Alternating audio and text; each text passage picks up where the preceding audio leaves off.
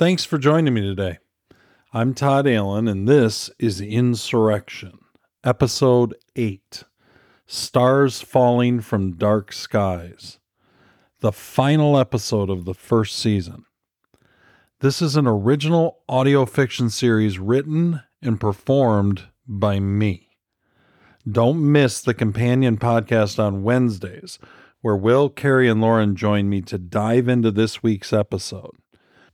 The podcast is really designed to complement the story, and we love experiencing the story together with all of you. As we get into this final episode of the first season, Beth and Gray are hiding out in Michigan's Upper Peninsula, trying to avoid the all-seeing eye of the deep state. Jake is with Group Alamo while Eli and company prepare for their largest attack yet. You can find us on Twitter, Facebook, and Instagram at Todd's World 2023. I'm most active on Twitter. I'm also on Truth Social at The Todd Allen Show. You can find clips of the show and share them with your friends. Also, check out The Todd Allen Show and look for more of my writing at Todd's World on Substack. And I always look forward to hearing from you guys. ToddsWorld.net is the new merchandise store. We have the coolest Insurrection merch and a collection of original Trump 2024 gear. That's also a great way to share the show with your friends and family. There's a big link front and center to the show on the main page. As we come to the end of the first season, I want to thank all of you for your support for this new style of storytelling. The first season has been a fantastic ride, and I can't wait for the second season. I plan on releasing the paperback of the first season of Insurrection in a few weeks if you want to have a hard copy of the story too. We are going to take 3 weeks off, and then the first season of Witness, another original audio story, will begin on May 15th. Following the conclusion of Witness, we'll take another couple weeks off, then come back with the second season of Insurrection. The response to Insurrection has been phenomenal, and I hope all of you join me for Witness, which is another great story that I really believe you're going to enjoy as much as Insurrection. As I always like to remind people, this is a work of fiction. All names, characters, businesses, places, events, even those based on real people or events, are entirely fictional. The product of the author's daring imagination. Any resemblance to actual persons, living or dead, is purely coincidental and fictional, and we would never encourage or promote violence. Unless you're defending yourself, your home, or your country from the violence of tyranny. Thanks again for joining me for the final episode of this first season of Insurrection.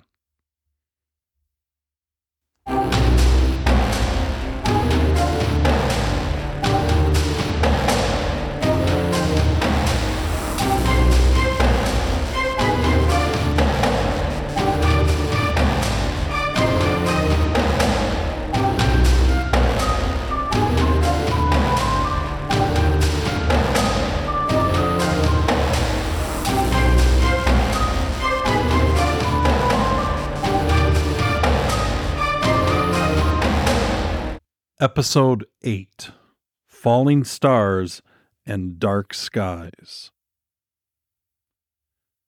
The truck rolled slowly down the unimproved seasonal road, with the sun dipping behind the hills to the west, and the last hour of daylight slowly fading away. The large semi with its shipping container trailer wound through the trees carefully. The dirt road had washed out in many places from heavy seasonal storms, slowing their drive more than they had anticipated. But they only had to travel 4.5 miles to their destination, and they had given themselves 2 hours to make sure they were well ahead of schedule. Once they arrived at the secluded clearing on a nearby hilltop, the rest of the setup wouldn't take long. They already had the necessary coordinates. Damon Roberts manned the wheel, negotiating the big rig through the twists and turns of the old logging road. Caleb Smith, who went by Smitty, rode shotgun, helping Damon navigate the winding road through the forest and pecking away on his laptop, checking and double-checking the coordinates they already had, communicating with the command center, and watching for any low-hanging branches or other obstructions on the road. They were in the hills of eastern Tennessee, having headed to the small remote base in the foothills of the Appalachians directly after they left the site of the house bombings in suburban Virginia a few days earlier. 6 semi-trucks with accompanying container trailers were housed at the same location, an abandoned staging barn for logging trucks and equipment. The logging company had ceased operations in the area 15 years earlier, but an out-of-state company bought the land leases from the Southern Mountain Timber Company, and the new company had begun quietly upgrading the interior of the facilities with small skeleton crews whose comings and goings were hardly noticeable to the surrounding communities. Occasionally, neighboring farmers would see large trucks on the rural roads, but that was the extent of the locals' knowledge, and such sightings were quickly forgotten in the rush to get the hay in for the season or the animals taken care of for the day. The mysterious company had leased over 20,000 acres of forestry land, with miles and miles of abandoned logging roads winding through the wooded hills. No trespassing signs had been posted at regular intervals along the borders of the property, but the locals didn't pay much attention to the signs. Hunters still parked on the edge of the property and hiked into their favorite stands. Local high school kids still used the land for impromptu bonfires and underage parties off the grid of the local sheriff's deputies. But most of these activities occurred on the outer fringes of the forestry land. Few brave souls ventured very far into the surrounding woods and hills. Smitty looked up from the laptop and pointed to a hilltop in the distance. "There's our destination," he said. Damon followed Smitty's stare and saw the clearing for himself, then quickly turned his eyes back to the wandering dirt road. "We should arrive in plenty of time," he said. "Any word from Danny and Big Scott or the other guys?" "Danny and Scott are already in place, and the others are getting close to their launch sites. In a few hours we'll light up the sky like the 4th of July, Smitty said. Damon glanced into the twilit semi-darkness of the surrounding woods. "Let's hope no one is around to see the show."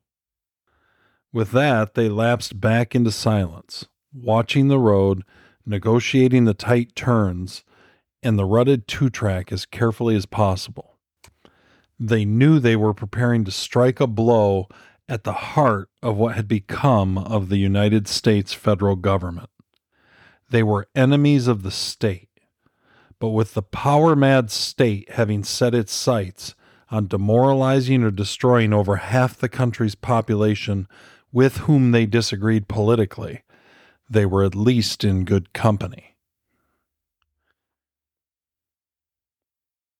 A junior analyst first made the connection between Grayson Wills and Beth Graves while going through Beth's high school transcripts.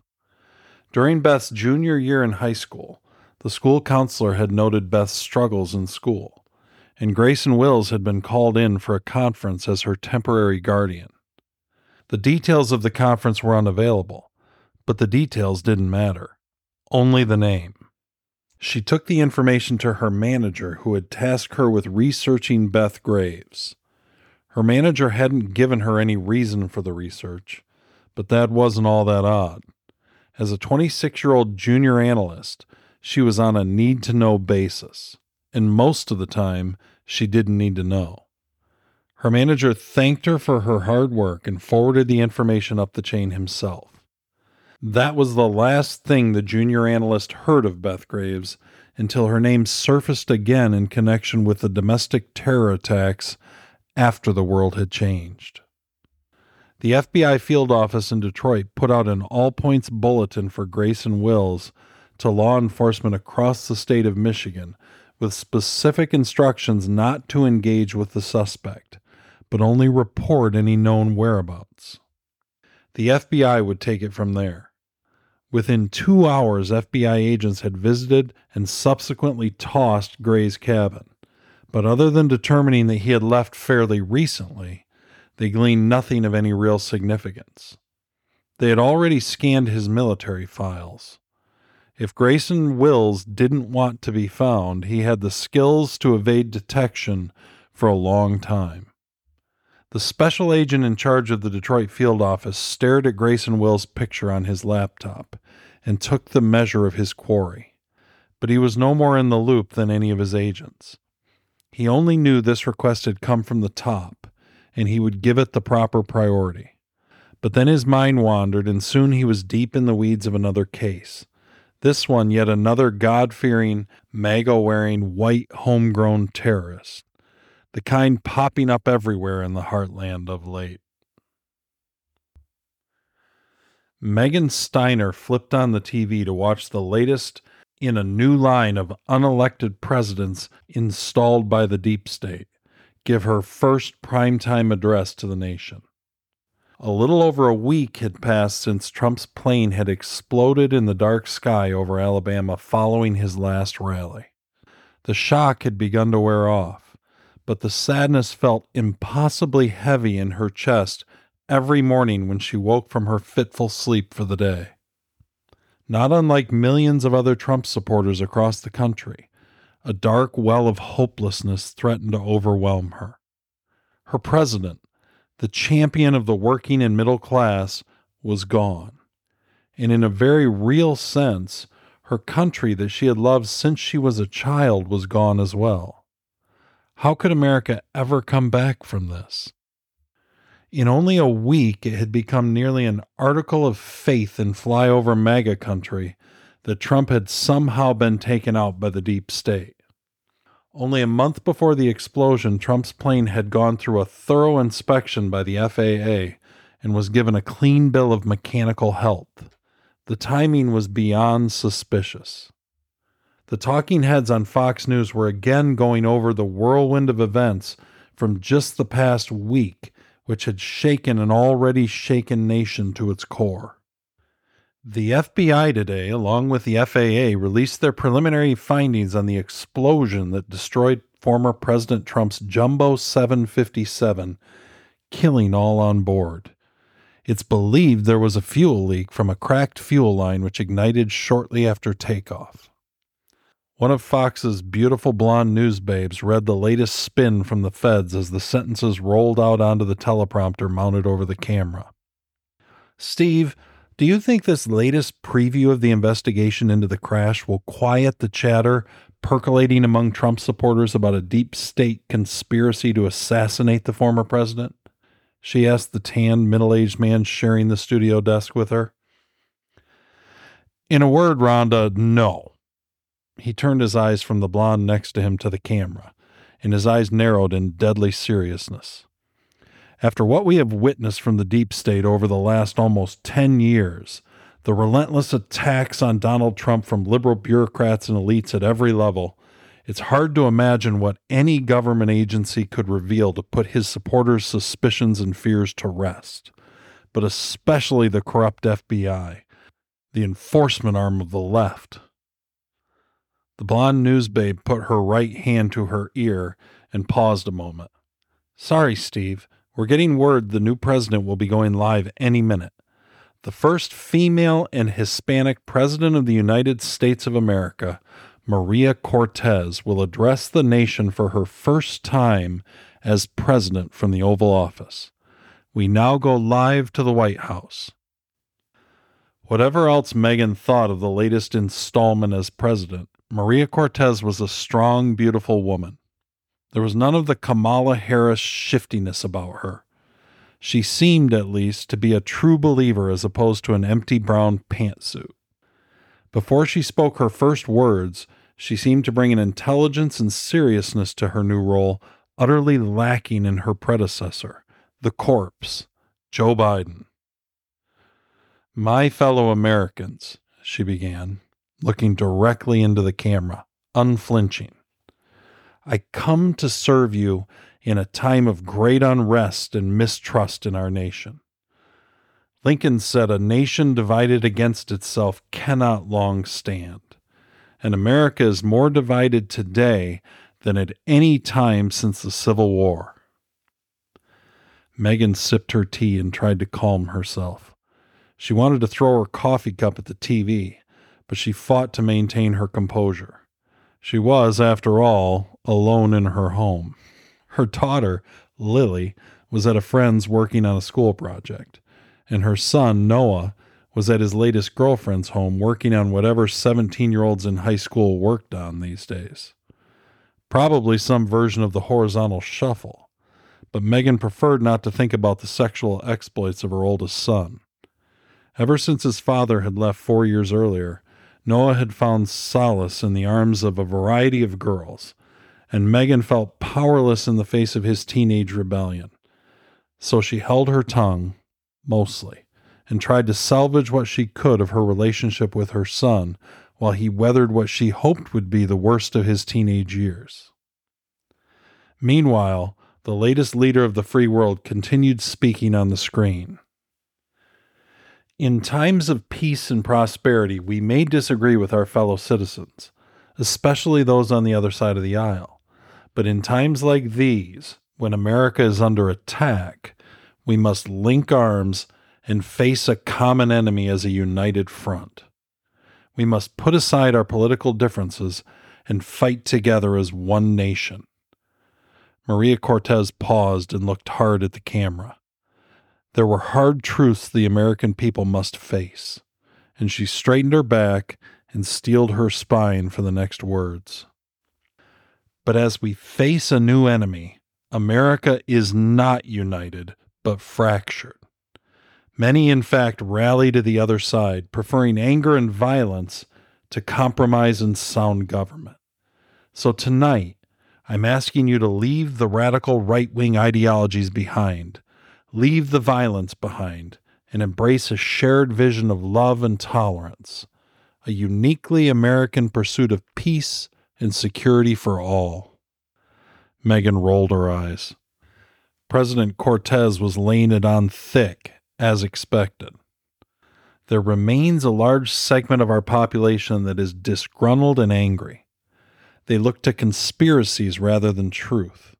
They prefer violence to cooperation. And they want no part in the new world order of diversity and inclusion we seek to build. They hold tightly to their guns and Bibles and call for war against their own government. On January 6, 2020, they refused to engage in the peaceful transfer of power and instead chose armed insurrection. Megan seethed inside. The lies never stopped. From the moment the gates at the Capitol had been moved aside by the Capitol Police and the supporters of then-President Trump were ushered into the building, the vast majority walking peacefully between the ropes, gazing at their august surroundings and taking selfies in the rotunda, the leftists and the media had begun smearing them as insurrectionists. It was a coordinated, manufactured fabrication from the beginning, the setup for the great patriot purge that followed. The new president continued. In the wake of this attack on the very fabric of our democracy, the great law enforcement officers of the FBI and our nation's intelligence agencies have responded with patriotism and professionalism, rounding up the insurrectionists from every corner of the country where they hid and bringing them to justice. We will not be a country governed by the whims of a mob. We are a nation of laws, not lawbreakers, a country of engaged citizens, not enraged rioters. While the accident that took Donald Trump's life is tragic, the actions he took to spread the big lie and foment violence against the very foundations of our democracy were reprehensible, and his supporters' continuing rage against the government will no longer be tolerated. Megan frowned mid-sip of her tea. She began talking back to the TV. Is locking up innocent Trump supporters, parents and grandparents, Raiding their peaceful homes in the middle of the night? Is that what you mean by tolerating us? What about freedom of speech? There's an archaic idea in the land of COVID and leftist tyranny. But Maria Cortez couldn't hear Megan, or any of the rest of the nearly 60% of the population yelling at her through their televisions. A collection of attacks, bombings, and assassinations have occurred in the last week, which our best intelligence indicates was planned and perpetrated by loosely coordinated resistance groups connected by their support for former President Donald Trump. It's time to call these people what they are: homegrown MAGA terrorists, even more dangerous to our democracy than Al-Qaeda, because their treasonous poison has infiltrated vast swaths of the American heartland. Megan's eyes went wide with shock. She couldn't believe what she was hearing. Had the new president of the United States really just labeled half the country MAGA terrorists? More dangerous than Al-Qaeda? Staring at her TV, she felt like she was trapped in an episode of The Twilight Zone. Just a few days ago, these American homegrown terrorists blew up homes and buildings, killed a leader in the technology field and the former Speaker of the House in cold blood, and coordinated the abduction and kidnapping of almost 50 federal prosecutors and judges, all connected with the trials for the January 6th insurrectionists.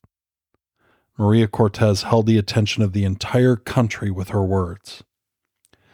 Though she was the first woman to hold the office of President of the United States, she was not weak.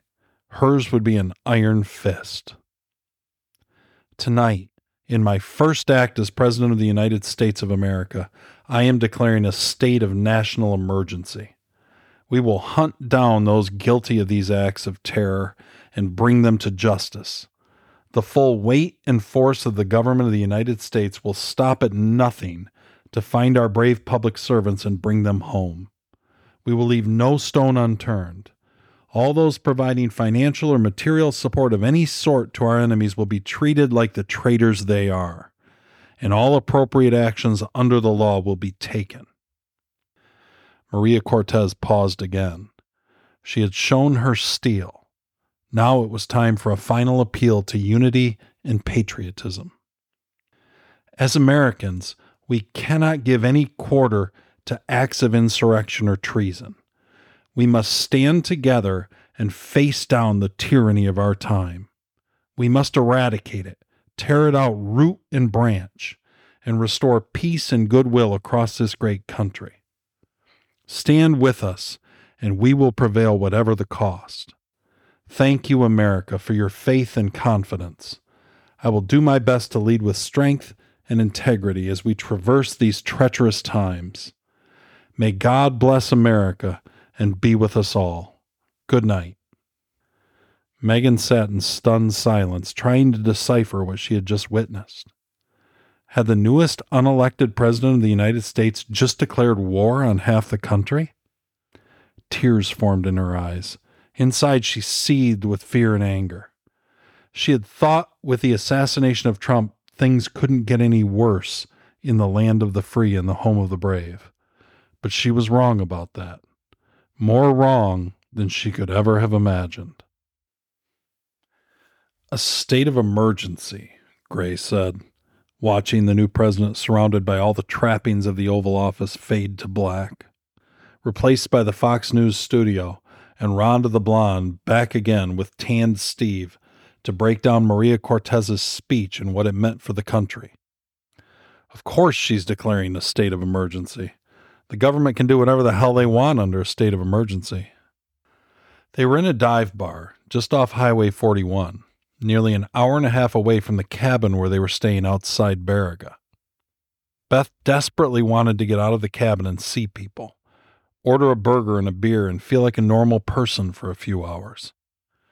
Gray was dead set against the idea, but Beth had started working on him early in the afternoon while they were sitting in the metal lawn chairs on the 8x8 deck outside their cabin, enjoying the fall sunshine and watching squirrels scamper through the branches and birds peck and sing and flit from tree to tree.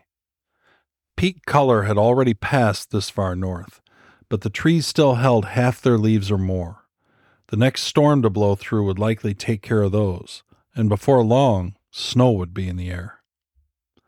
"You know, I'm not a prisoner," Beth had said to Gray, between sips of a lighter, local craft beer and puffs on her vape pen.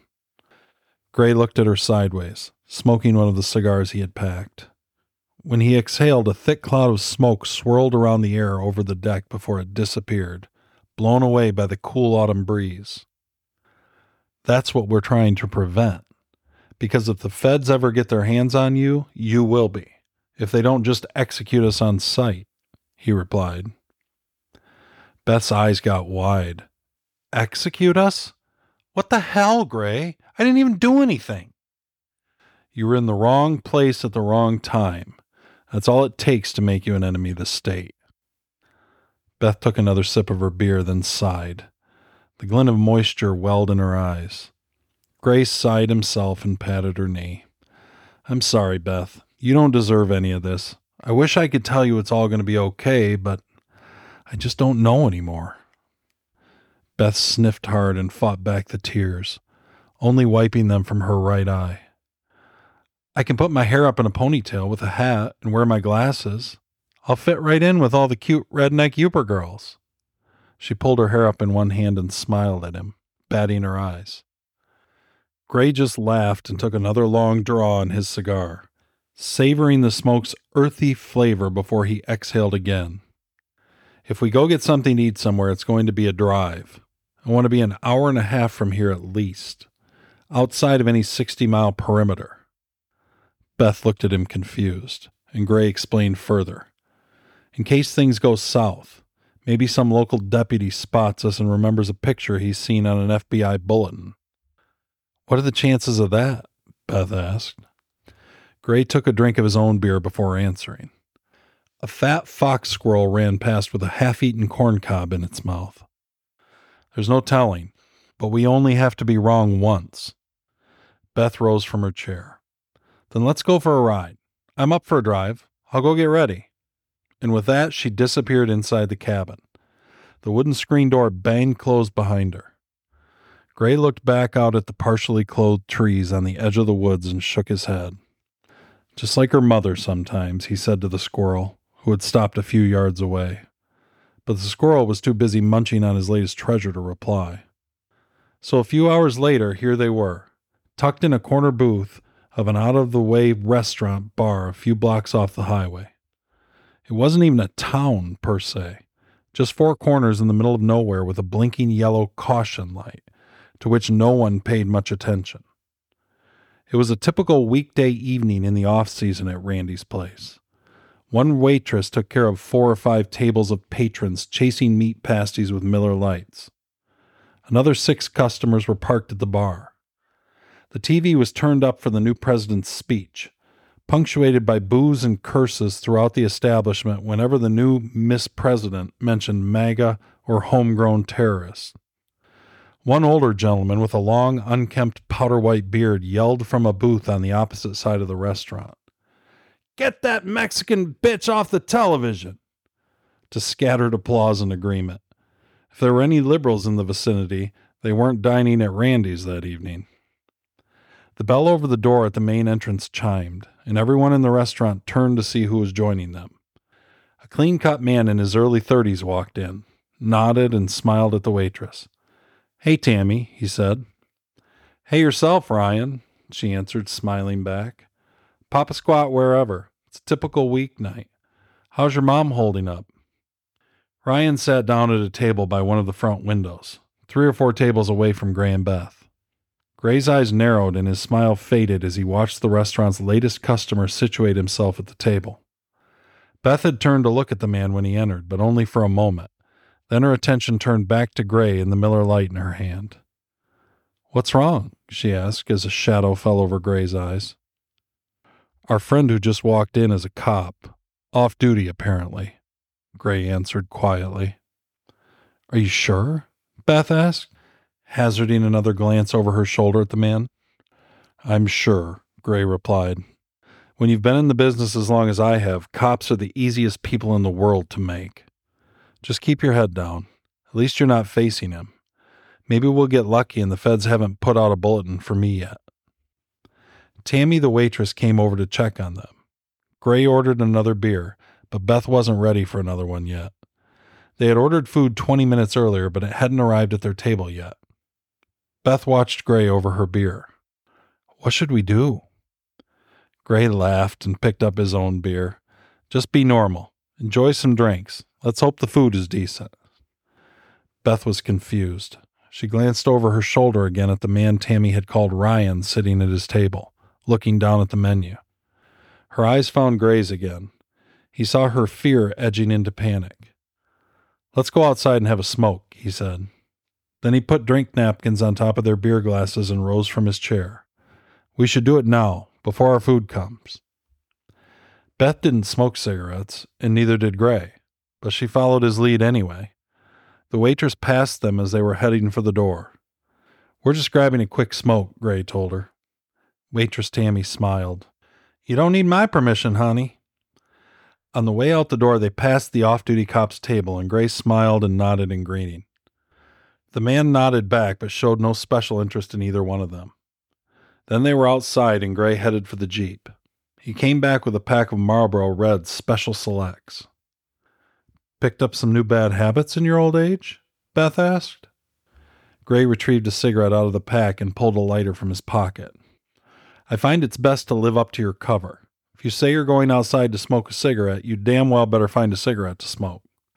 Listen, you need to chill out, Chica. The absolute worst thing you can do is freak the hell out and start acting all fidgety and suspicious. Beth was defensive. I was being normal. What are you talking about? Gray just looked at her over his cupped hands, lighting his cigarette. He got it lit, took a drag, and blew it out into the chilly evening air. Just be cool. If you act nervous, you'll only make him suspicious. Cops catch that vibe every day for a living. They can feel it when someone is getting nervy on them. Beth wanted to say she wasn't, but there was no point. Gray knew her too well, especially when she was operating in his wheelhouse. Instead, she held out her hand for the cigarette. Gray handed it over. I see our young lady has experimented with some new bad habits of her own. Beth took a long hit off the cancer stick and handed it back. Only when I'm drinking, and only once in a while even then.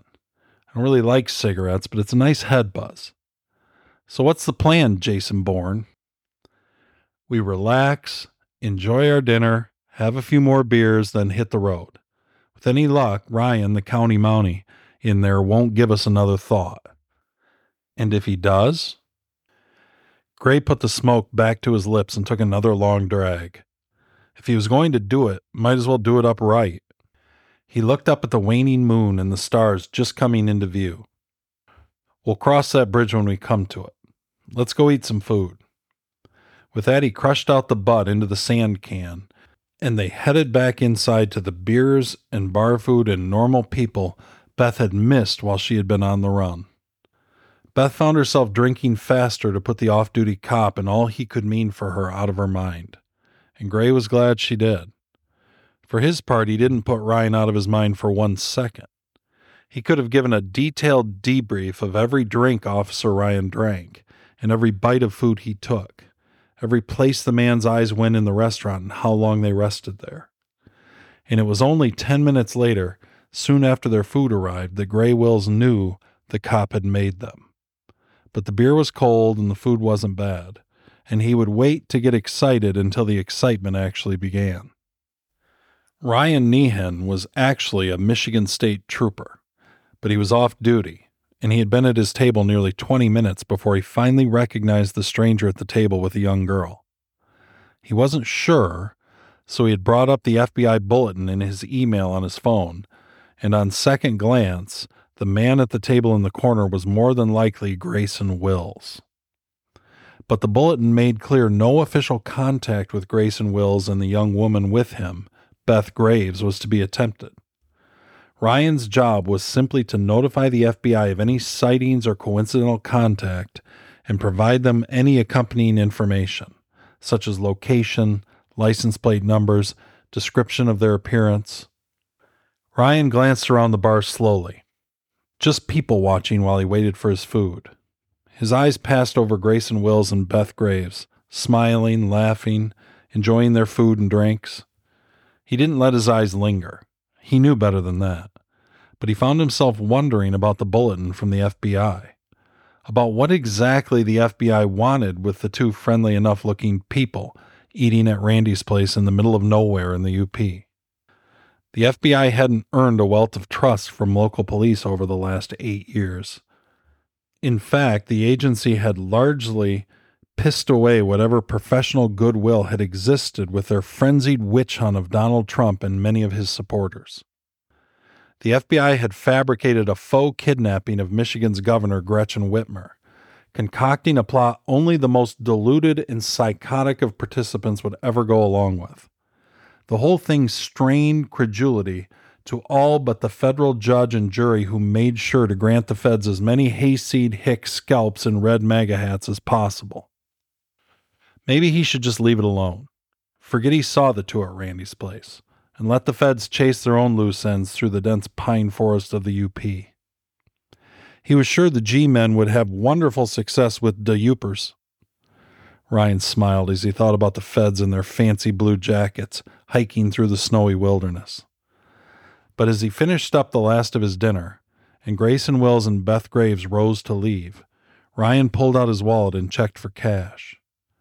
Grayson Wills nodded and smiled as the two passed him and headed out the door. As soon as the door closed behind them, Ryan rose and put on his jacket. He left $25 on the table and waved at the waitress across the bar. "I gotta run, Tammy. Money's on the table." "Take care," Tammy called. Beth and Gray were just pulling out as Ryan Nehan opened the door to leave. He watched the Jeep turn east, but he wasn't close enough to get the plate.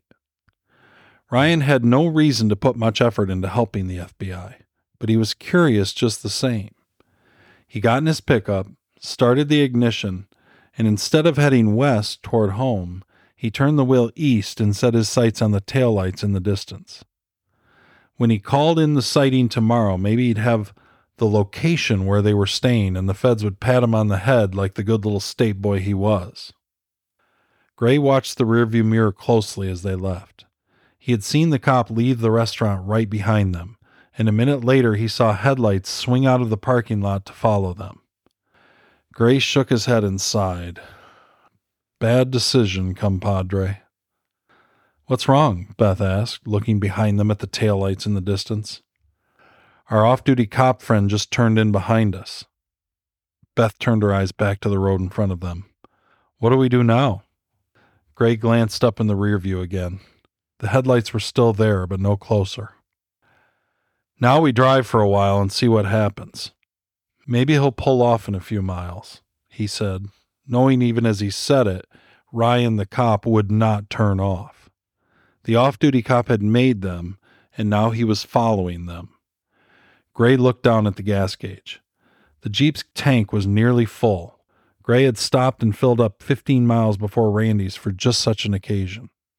"Get comfortable. We may be on the road a while." With that, Gray turned up the radio, and Blake Shelton serenaded them as they headed east. Two sets of lights, separated by a quarter-mile of highway, chasing the road into the night. America's latest president, Maria Cortez, occupied the large center screen in the command center while she addressed the nation for the first time from the Oval Office. The mood in the massive underground base of command for Group Alamo remained somber throughout the speech. Not only did everyone in Group Alamo consider Joe Biden's replacement to be just one more unelected deep state stooge to occupy the most powerful position in the world, but they also knew what was coming later that night. If not the particulars, at least the general idea. They were on the cusp of executing the largest attack on America's homeland in history, and none of them took that knowledge lightly. Everyone involved at every level in Group Alamo had always hoped it would never come to this, even as red lines were crossed with increasing frequency. To a one, they hoped the final Hail Mary their group represented would never have to be called. But now the time for duty had come. In a very real sense, for most of America, this night would mark the beginning of the insurrection, the official beginning of the war between the American people and the American globalist empire. All the other screens in the command center showed satellite feeds of various targets around the country, in addition to several rural staging areas where semi-trucks were setting up for their launches.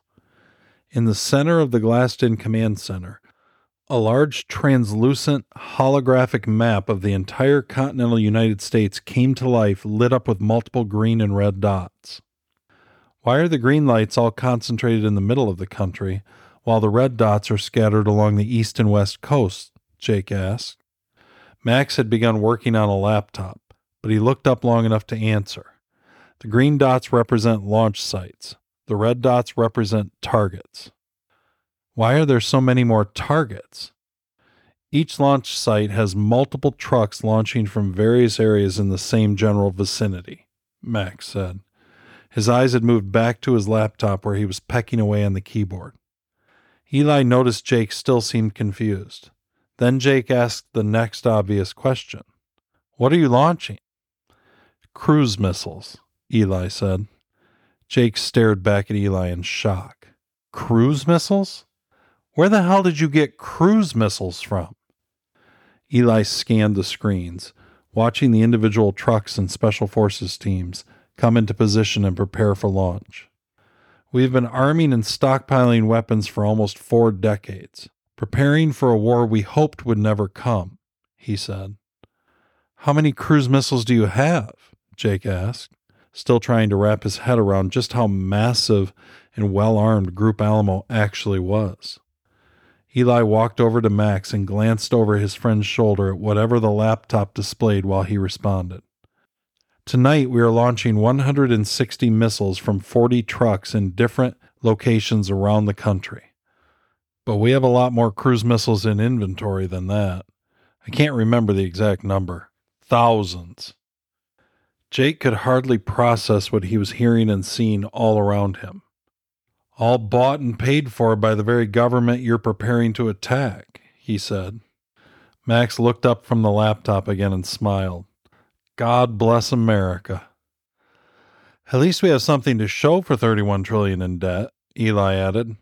Max, were you able to hack into the target sites and set off the fire alarms? Some, Max said. Not all. We're still trying. Why are you setting off fire alarms? Won't that alert the targets something is going on? Jake asked. The goal is to get any cleaning crews or stray civilians out of the buildings if possible. There will be collateral damage and innocent lives lost, but we do what we can to limit it, Eli said. He moved to the holographic map in the middle of the room. The targets are all identified? He asked. Max nodded. The teams have all the coordinates. How long till they're in position? Most are already in position. A couple of the teams ran into washouts on the logging roads, but they should all be ready by 2200, about the time Madam President is done accusing the American people of being terrorists. The launch is scheduled for 2300. Eli nodded this time. Good. Former Congresswoman Cortez is about to get an up-close and personal look at what terrorism is all about. We're about to jump out of the frying pan and into the fire. Jake walked up and stood next to Eli. He stared at all the red dots lining both coasts. He felt terribly conflicted. He thought he had some idea of what insurrection and civil war might mean for his country. But that was before he met Eli. Now that he saw it arrayed before him on maps and screens, he felt sick. Is this what it will take to actually win? He asked. Eli put a hand on Jake's shoulder and sighed. Unfortunately, my new friend, the very fact that we're standing here means America is already lost. We're just trying to drive the conquering hordes from the halls of power so we can pick up the pieces and begin again.